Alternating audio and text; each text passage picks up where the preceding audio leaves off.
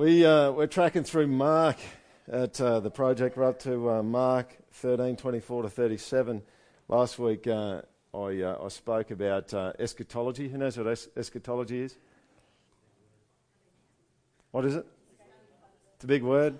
That's not what it means, but that's a descriptive statement. What is it?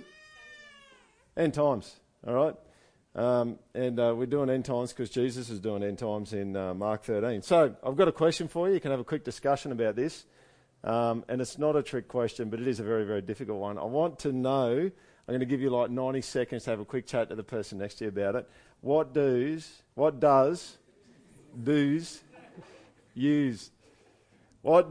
eschatology, hang on, let me get my grammar right. What do eschatology and One Direction have in common? Go. You got 90 seconds. 90 seconds, quick.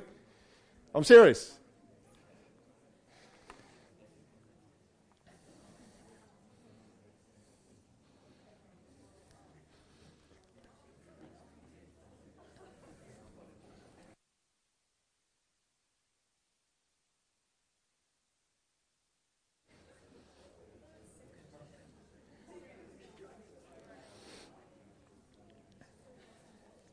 $30 seconds. There's a $5 million cash prize for the person who can get it. Keep going.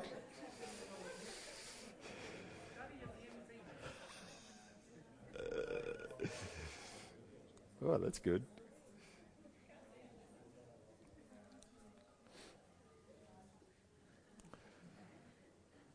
All right, anyone got a suggestion they want to throw out? What do eschatology and end times, eschatology and One Direction have in common?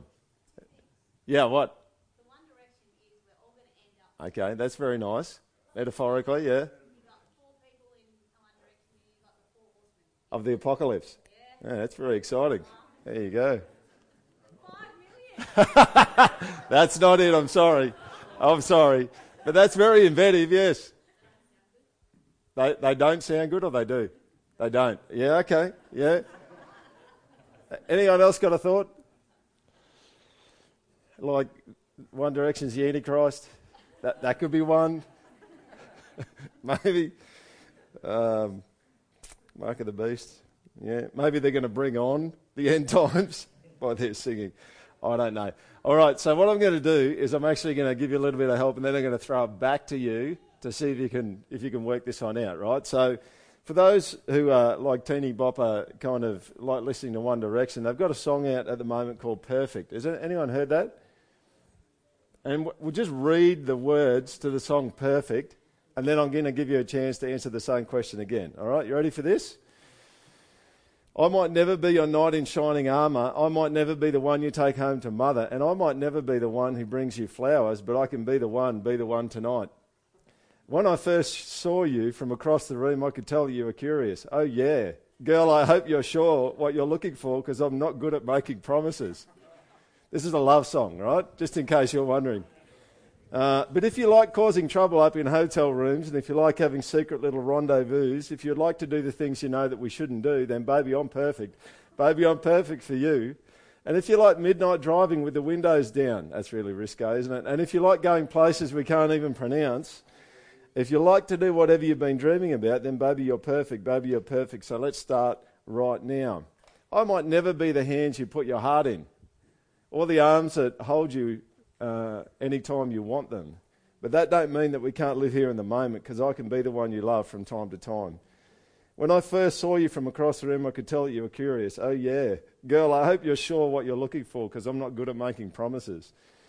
And if you like cameras flashing every time we go out, oh, yeah. And if you're looking for someone to write your breakup songs about, baby, I'm perfect, baby, we're perfect. See, everyone, I haven't even said anything. You're all laughing, right? This is a love song. People? He said Happy Valentine's Day. Is it the 14th? It is too. All right. Can you take 30 seconds?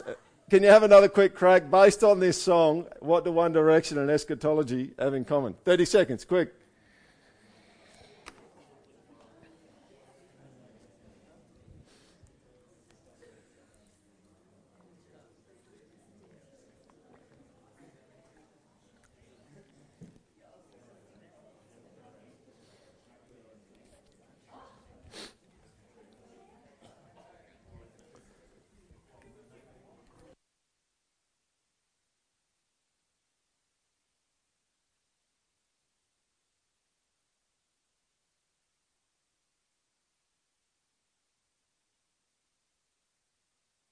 Anyone got anything further on that?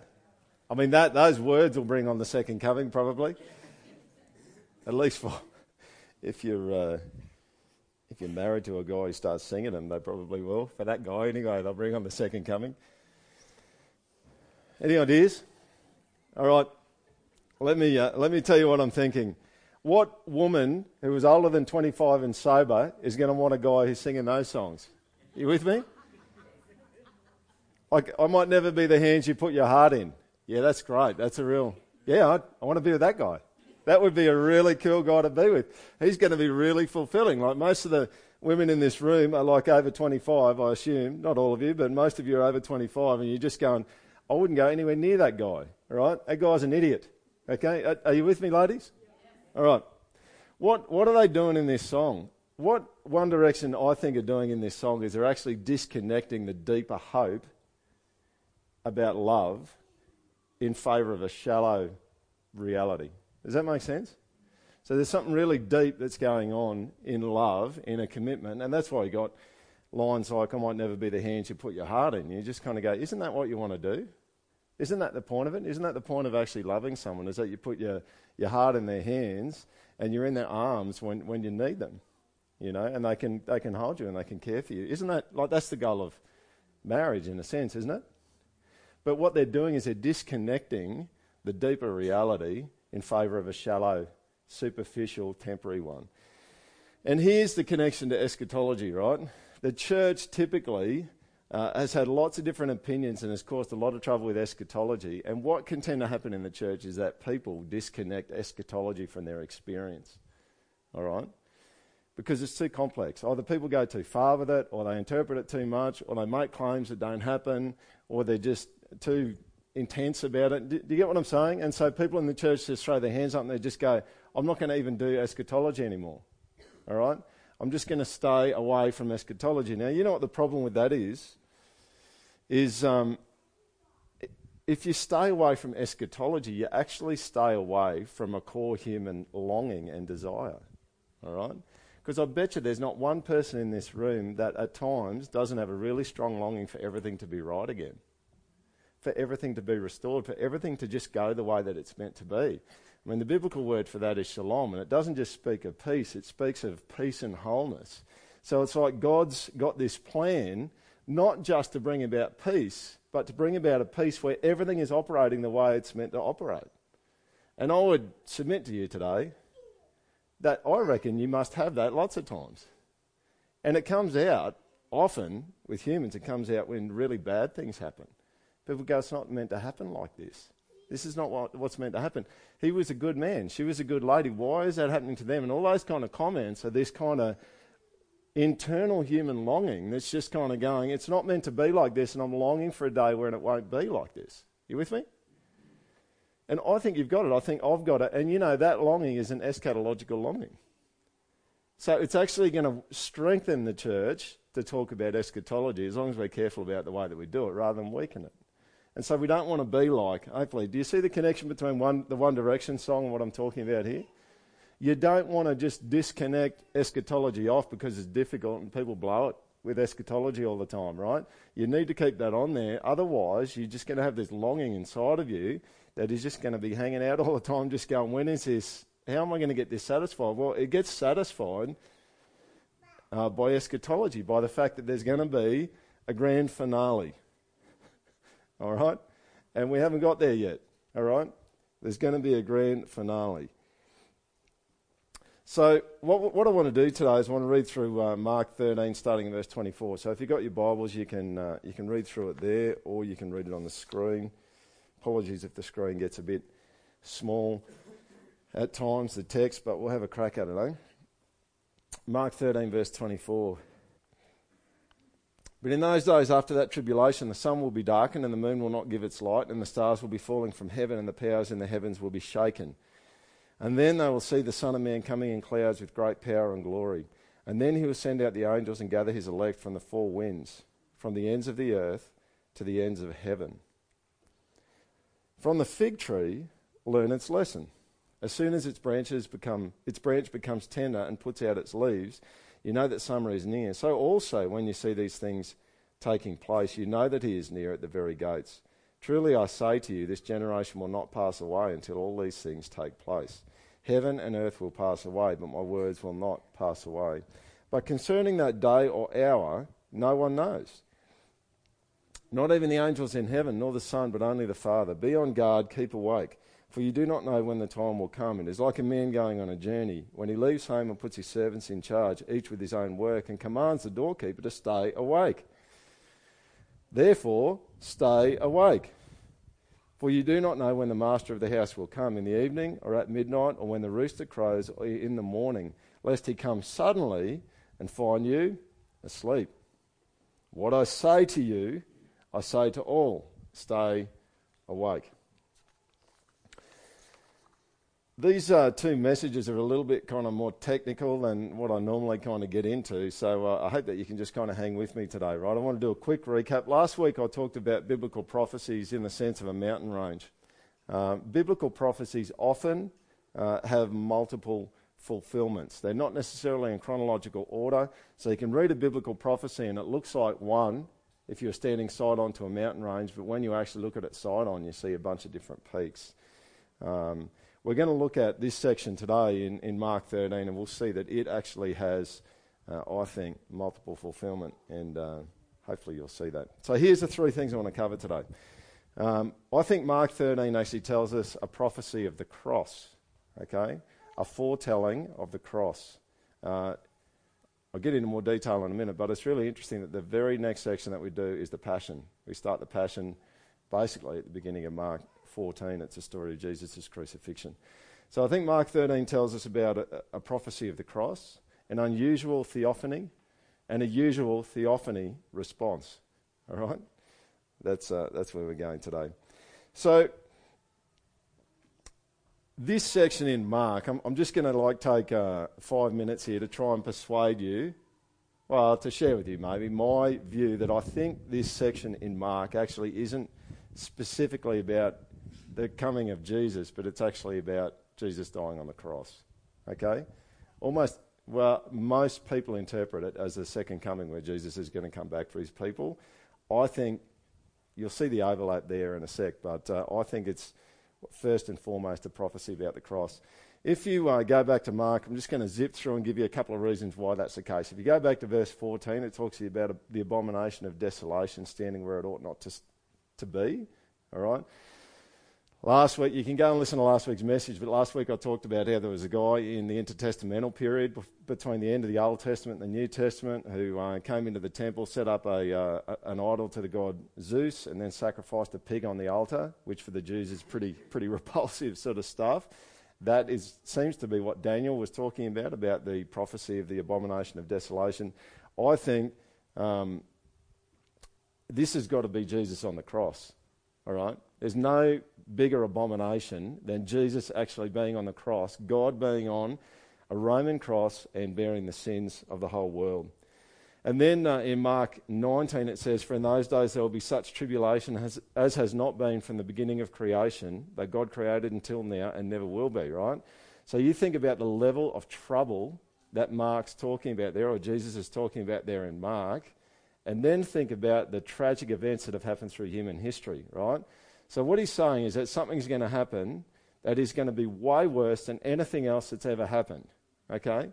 Now, just cast your mind back through human history, right? This includes the flood. In Genesis 6, the flood of Noah, yeah? Where, the whole world was killed except for about, I don't know how many, 10 people or something? That's a pretty bad thing to happen. You with me on that? So what Jesus is saying is something is going to happen that's going to be more brutal than the most brutal thing that's ever happened. And if you know enough about history, you know there's been a lot of brutal things happen in history. Now, the thing that I think is the most brutal is the pouring of everyone's sins and junk into Jesus on the cross. Nothing is going to come close to that. And that's why I think Jesus is talking there about him being on the cross. Okay?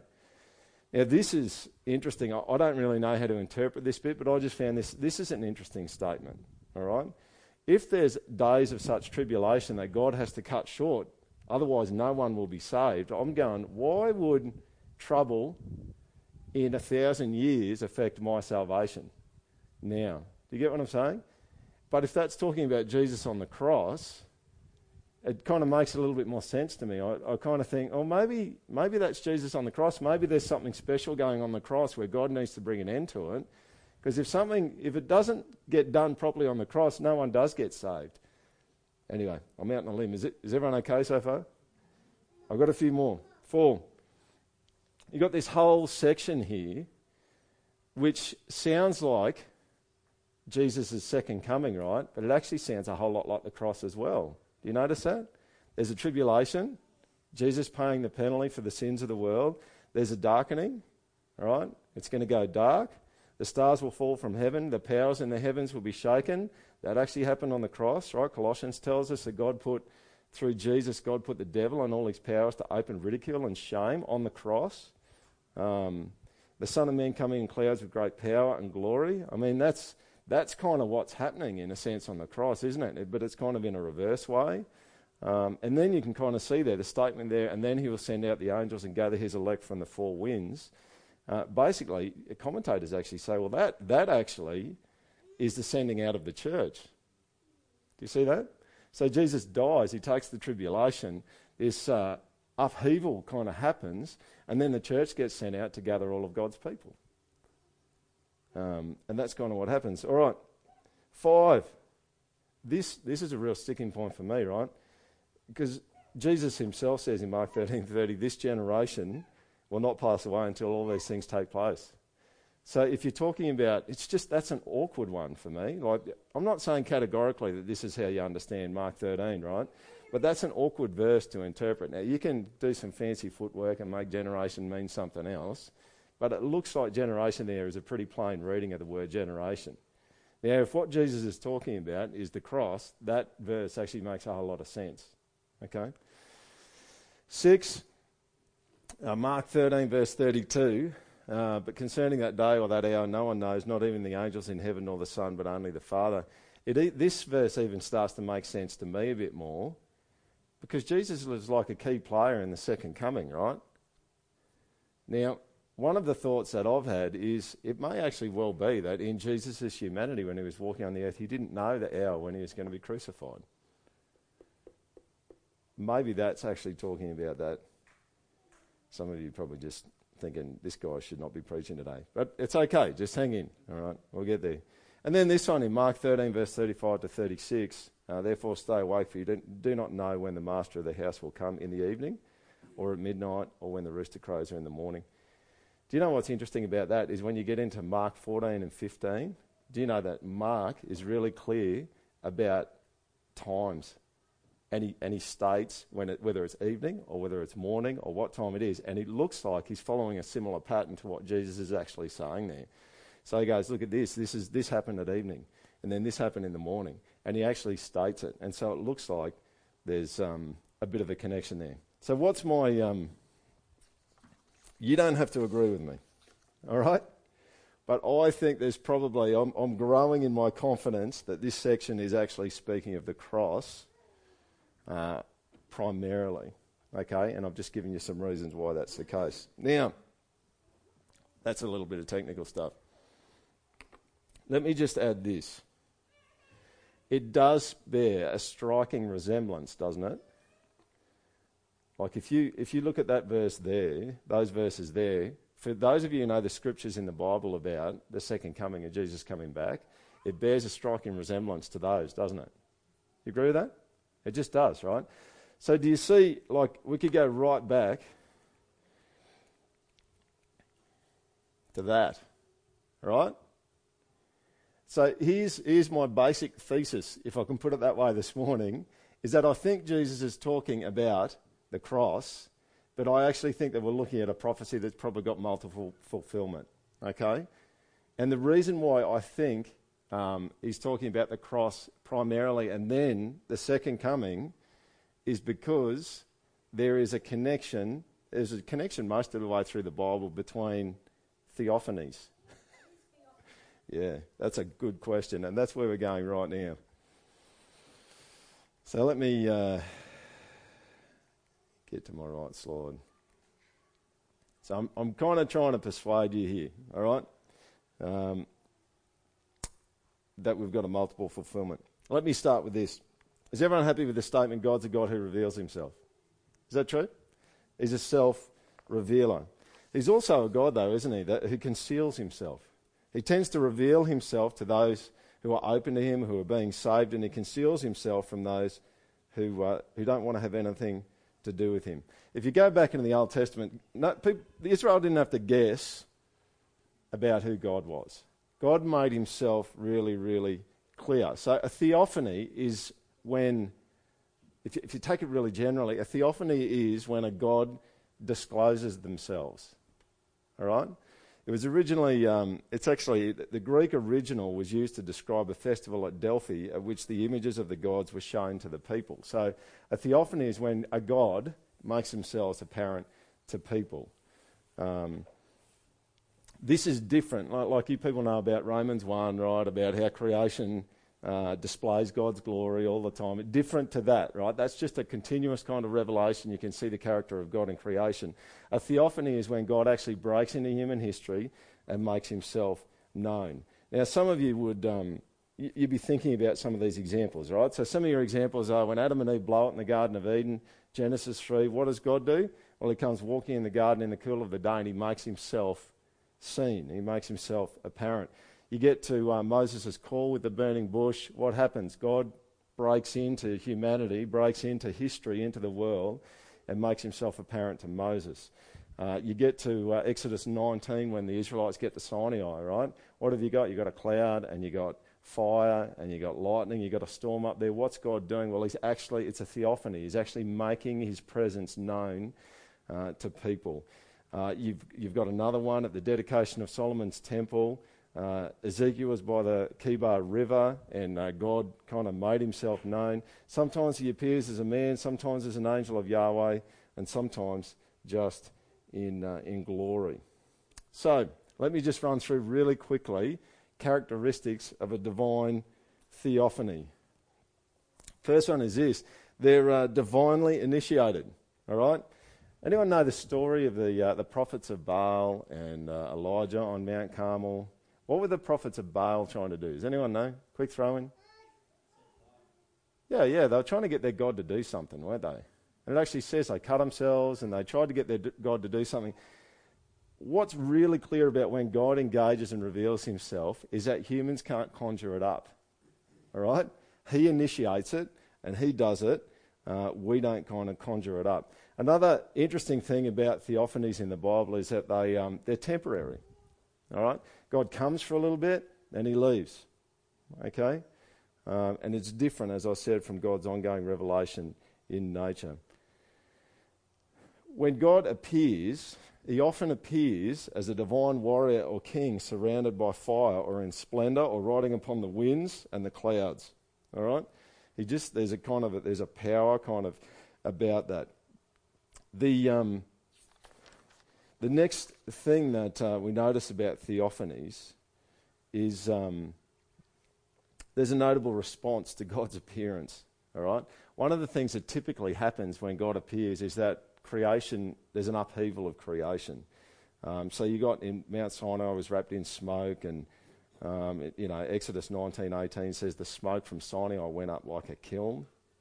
So there's an upheaval of nature. Another response to God's appearance is that recipients or people watching God's appearance respond with dread. Have you noticed that? Like when he kind of shows up, it's just kind of like, I'm done. That's the end of the section, right? Just get the mallet out and whack me on the head. That's it. It's over. All right? Moses kind of says this in Exodus 3 verse 6 at the burning bush. He says, God says, I'm the God of your father, the God of Abraham, the God of Isaac, and the God of Jacob. And Moses hid his face, for he was afraid to look at God. So I was listening to this preacher a number of years ago, and a very famous preacher who will remain nameless. He was talking to a friend of his, right? And and this preacher kind of understood theophanies pretty well, okay? And his friend said to him, he goes, you know what? He goes, every morning Jesus shows up when I'm getting ready for the day. And this preacher kind of said, really? Like Jesus shows up? Yeah, seriously. When I'm shaving and I'm looking in the mirror, he just shows up next to me. in my bathroom. And this preacher just goes, I just got one question for you. When he shows up, do you stop shaving? And the guy said, no, just keep shaving. All right.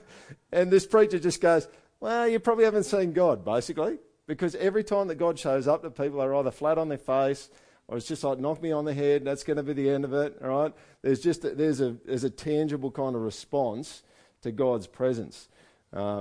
See, some of you might go, yeah, but that was before Jesus, right? Well, not really, because when John, the disciple John, gets his revelation about what's going to happen in the end times, in Revelation 1:17, he sees Jesus in Revelation 1, and what's his response? When I saw Jesus, I fell at his feet as though dead. Same deal, all right? When God shows up, there's a notable response to his appearance. And the consequence of God's appearance, the place where God appears becomes holy. You remember that with Moses in Exodus 3? What did God say to Moses when he saw God, I guess in a sense, in the burning bush? Anyone remember? Standing on holy ground. Yeah, take your shoes off. All right? That's just kind of what happens. You get in God's presence, it's holy, and all of a sudden it's a bit freaky, you know. You can kind of get that in Isaiah 6 as well. And the consequence of God's appearance is described. Now, what's really important to know about theophanies is that they are either to save or to judge, or both. Okay? One of the fascinating things about God's appearance, and I encourage you, this would be a good one for you to note down and read later on, Isaiah 35 verse 4 to 7. One of the effects of God showing up is actually nature becomes fertile. Like there are effects of God showing up. It says in verse 4 to 7, behold, your God will come with vengeance, with the recompense of God he will come and save you. The eyes of the blind shall be open and the ears of the deaf unstopped. Then shall the lame man leap like a deer, and the tongue of the mute sing for joy, for waters break forth in the wilderness and streams in the desert. Do you get the vibe? So God shows up and good things start to happen. All right? There's a saving, but there's also a judging kind of deal going on. Often there's a call, like in Isaiah 6, when God shows up, there's a call for him. There was obviously a call for Moses when God showed up, but there's also judgment. And the theophany concept, theologically, that is most often associated with judgment is the storm. Okay? You read those bits in the Bible, haven't you? That God's going to show up and there's going to be clouds and lightning and a whirlwind. Like whenever God's kind of showing up like that, it's kind of bad news. So will Jesus come and be a theophany? Beautiful. See? That's great. Yes, absolutely.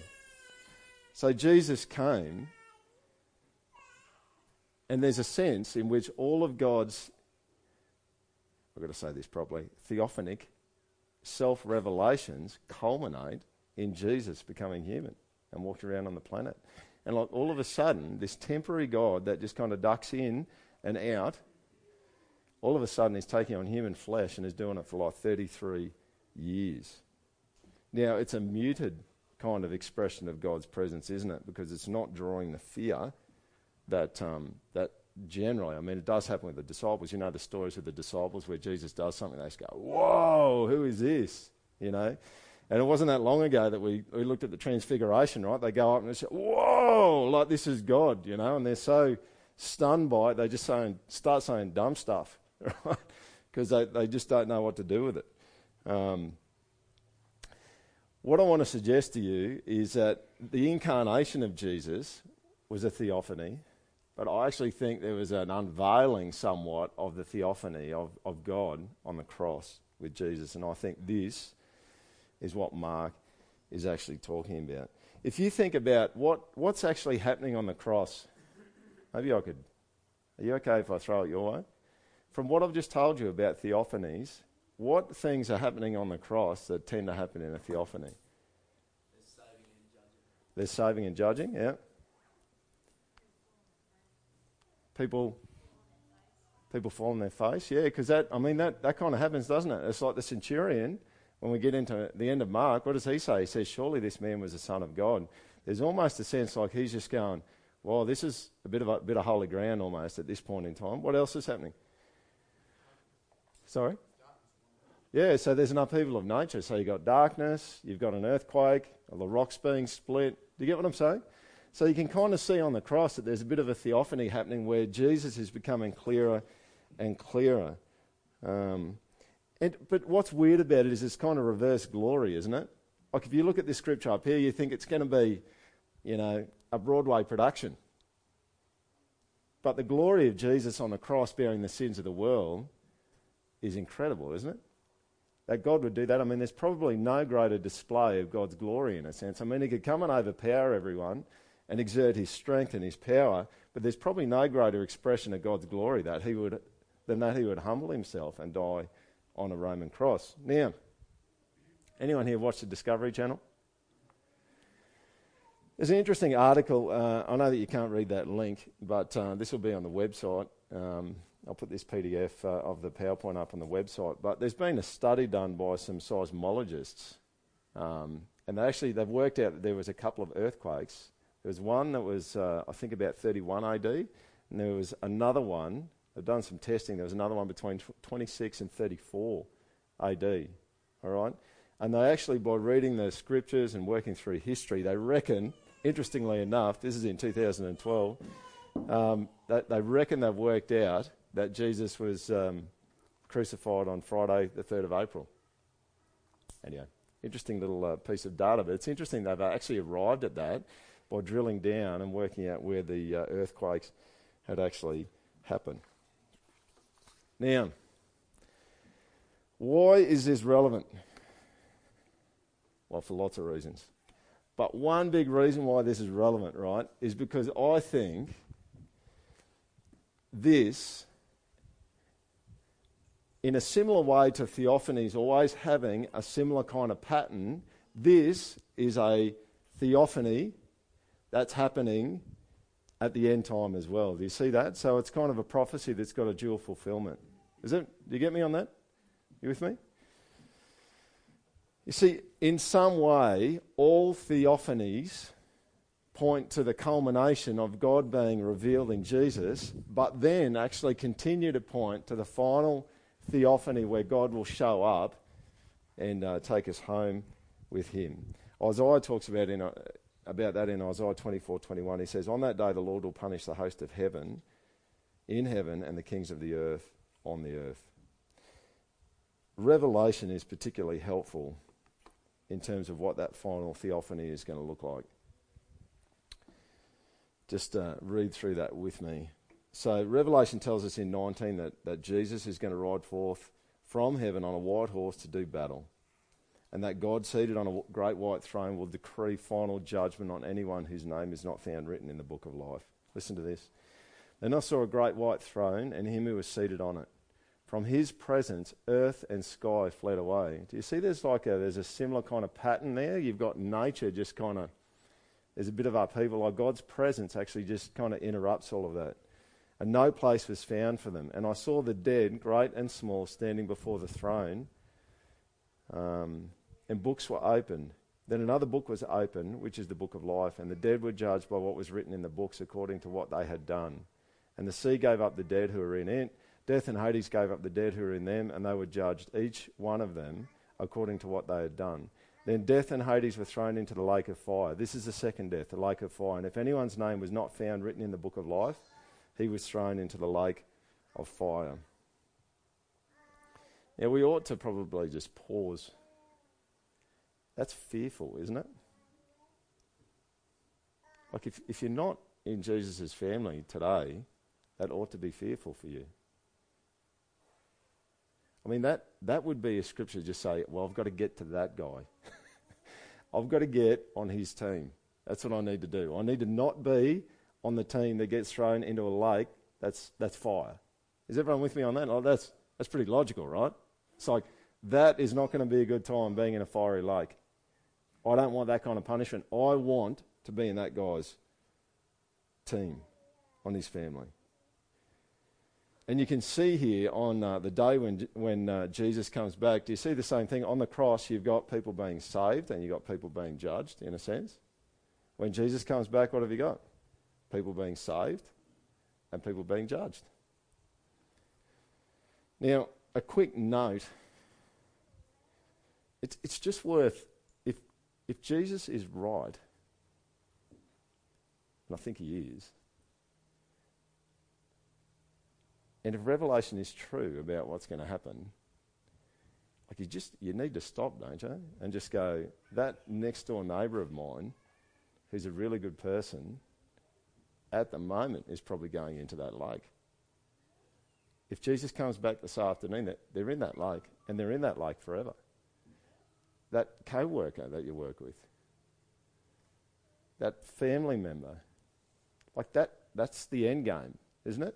That's kind of where it's all going. And we don't talk about this heaps and heaps at the project, but it's a nice kind of, checks and balances. It's a nice check for us, where you just, because you can just kind of end up in this thing where you just go, oh, I'll share Jesus as it comes along, and that's fine. And we talk about that a lot here.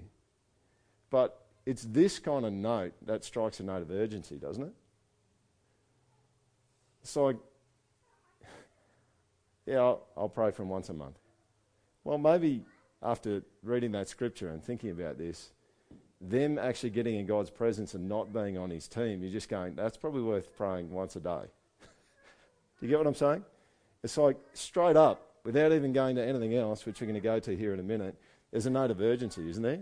You're just kind of going, this is for keeps. Everyone's playing for keeps in this thing.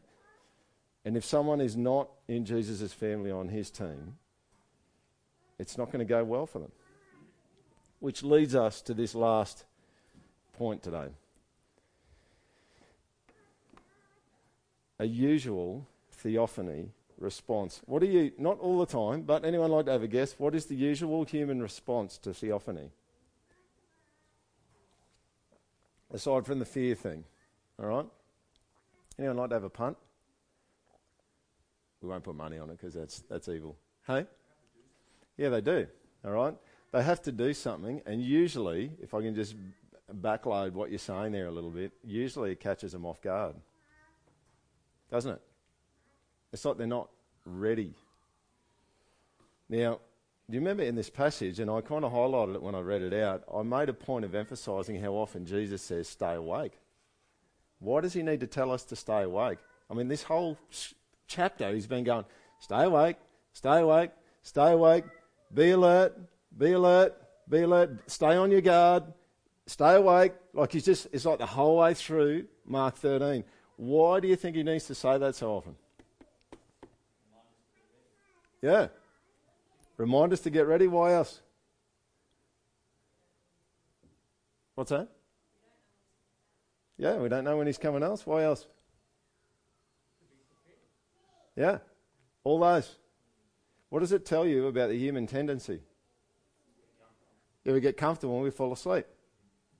Like if you didn't have that tendency, it's like, like if you don't have to go out to your kid and say, don't lie on the ground when your brother's mowing and have him run over the top of you with the mower. Do you get what I'm saying? Like you don't have to say that 15 times because it's like, they're not going to do that. That doesn't make sense. But if you've got to say something like 5 or 7 or 8 times, what does it tell you? It tells you human tendency for people to fall asleep. Now, strangely enough, what actually happened before Jesus was crucified? What happened with the disciples? They went to sleep. Yeah. So can you see here that this prophecy in Mark 13, I mean, that's another little piece of evidence. Maybe this is actually about the cross because they actually fell asleep. And he's saying, you need to stay awake, stay awake, stay awake, stay awake. And they went to sleep, and they went to sleep, and they went to sleep. Here it is. And he came and found them sleeping. And he said to Peter, Simon, are you asleep? Could you not watch 1 hour? Watch and pray that you may not enter into temptation. On the final day, we have regular reminders to stay alert and awake. Listen to this in Luke 21, verse 34 to 36 from Jesus. He says, watch yourselves, lest your hearts be weighed down with dissipation and drunkenness and cares of this life, and that day come upon you suddenly like a trap. But stay awake at all times, praying that you may have strength to escape all these things that are going to take place.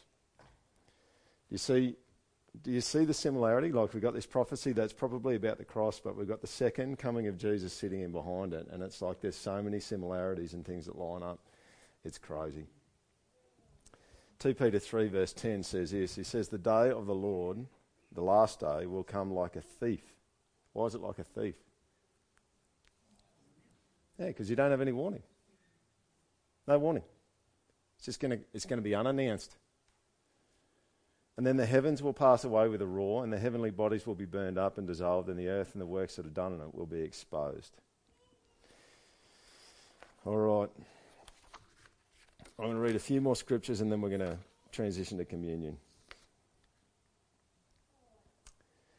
The New Testament, just go home and see if you can find all the verses on staying awake in the New Testament and being alert because Jesus is coming back. Like, there's heaps of them, right? I'm just going to give you a few.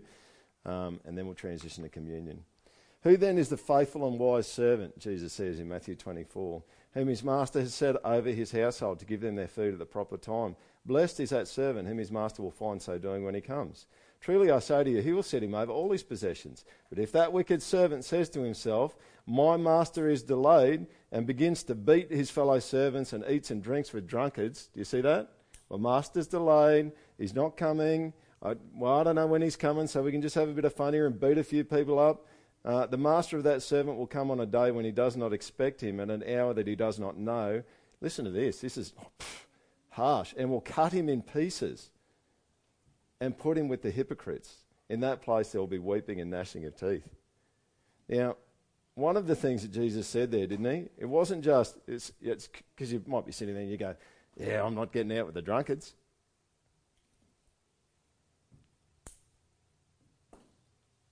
But you've got to be careful, you know. This is one of the things, the cares of this life are one of the things that can put us to sleep, isn't it? What about this next one? Matthew 24, 37 to 39. For as were the days of Noah, so will be the coming of the Son of Man. For as in those days before the flood they were eating and drinking, marrying and giving in marriage until the day when Noah entered the ark, and they were unaware until the flood came and swept them all away. Do you hear that? A usual human response to God's judgment.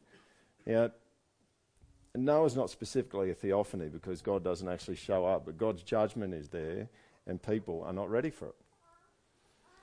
Here's the last one, 1 Thessalonians 5, 2-6. Listen to this. For you yourselves are fully aware that the day of the Lord, the last day when he comes back to take you home if you love him, will come like a thief in the night. While people are saying there is peace and security. Yeah, do you know what's really interesting? Some of the conversations I've had and with people as I've been working on this end times eschatology stuff, you know, someone said to me, they said this, they said, yeah, no, he's not coming for ages. All right? Now, that's actually starting to sound a little bit like that bit that I just read in 1 Thessalonians 5, isn't it? Like there's peace and security. That's all sweet. He's not coming for ages. Well, how do you know? Maybe he is. Maybe he's coming back in 10 minutes. I mean, one of the commentators I read, and I was going to put the quote up, but it would just make us too long. He said, the incarnation of Jesus, the death on the cross, and the resurrection, and then the second coming are all part of the one kind of story event. So that's why you realise that every day since Jesus rose from the dead and went back to heaven, we're in the last days. So you just got to, like, when I thought about that, I thought, yeah, so God wants to finish the story, doesn't he? Like that part of the story. And he wants to finish the whole of human history. While people are saying there is peace and security, then sudden destruction will come upon them as labour pains come upon a pregnant woman, and they will not escape. But you are not in darkness, brothers, for that day to surprise you like a thief. For you are all children of light, children of the day. We are not of the light, of the night or of the darkness. So then, listen, let us not sleep as others do, but let us keep awake and be sober. Where are we headed? Do you know where we're headed? If you love Jesus and you're in his family, this is where you're headed. You're actually headed to an ongoing, eternal theophany. That's what God's going to bring about. Listen to this prophecy from Isaiah 60 verse 19. The sun shall be no more your light by day, nor for brightness shall the moon give you light. but the Lord will be your everlasting light, and your God will be your glory. And this is the identical concept in Revelation 21. Listen to this. In heaven I saw no temple in the city, for its temple is the Lord God, the Almighty, and the Lamb. And the city has no need of sun or moon to shine on it, for the glory of God gives it light. Gives it light, and its lamp is the Lamb. By its light will the nations walk, and the kings of the earth will bring their glory into it, and its gates will never be shut by day, and there will be no night there. Do you see what's going on here is on the cross, you know what God did? Is he kind of had the marriage ceremony with us. He legally joined himself to us. That's the biblical word justification. He justified us on the cross. He made a legal arrangement with us on the cross. He paid for our sins. He declared us righteous. But do you know what he did? It's kind of like he ducked off before the reception. That's what it is. He ducked off before the reception. And he's coming back to take you back to do the reception, right? Why do I say that? Because Revelation talks about blessed are those who are invited to the marriage supper of the Lamb. So one day, you get to have a wedding reception with Jesus. I mean, imagine the kind of food that's going to be there. Imagine how good, that's going to be a good party, right? You with me? Like it's kind of like, that's a good party to go to, all right? Every other party on this earth is going to be like eating jats, and that's all you eat. Just sitting down and we're having a party, we've got a box of jats. I used to think it was hilarious at the school when I taught here is that any time students would have a bottle of soft drink and some biscuits, they'd go, we're having a party today. You just go, that's it. You just need soft drink and a box of biscuits and you got yourself a party. That's going to be a party, isn't it? Don't you want to be at that one? And so this is kind of the hope for us, right? And here's what I'd love for you to just wrap your head around as much as you possibly can, is my prayer for you today is that you would have a hope-inspired spiritual insomnia. Do you hear that? A hope-inspired spiritual insomnia. There is something grand coming, and you don't know when it's coming. It could be today. So that needs to, what Jesus is saying is what's coming needs to affect what you do now. And the rest of the New Testament is saying stay awake, because what's coming needs to affect what you do now. Are you asleep? Are you asleep? Do you live with that kind of hope that there is a culmination coming? Does it affect the way that you do your life? You see, asleep is when you've reoriented yourself to make this place home. Is that what you've done? Have you made this place home? Are you more like One Direction than what you think? Where you disconnected your deeper longings for eschatological longings of restoration. You disconnected that off and you've just kind of decided to just do a life here on this earth. Now, most of you who follow Jesus would go, no, I haven't done that. Why have you functionally done it? Does it look like that? Would it look like that to someone else? Do you have a hope that things will be restored, that God will come back for you? Well, you're going to need to be ready for that, whenever that moment is.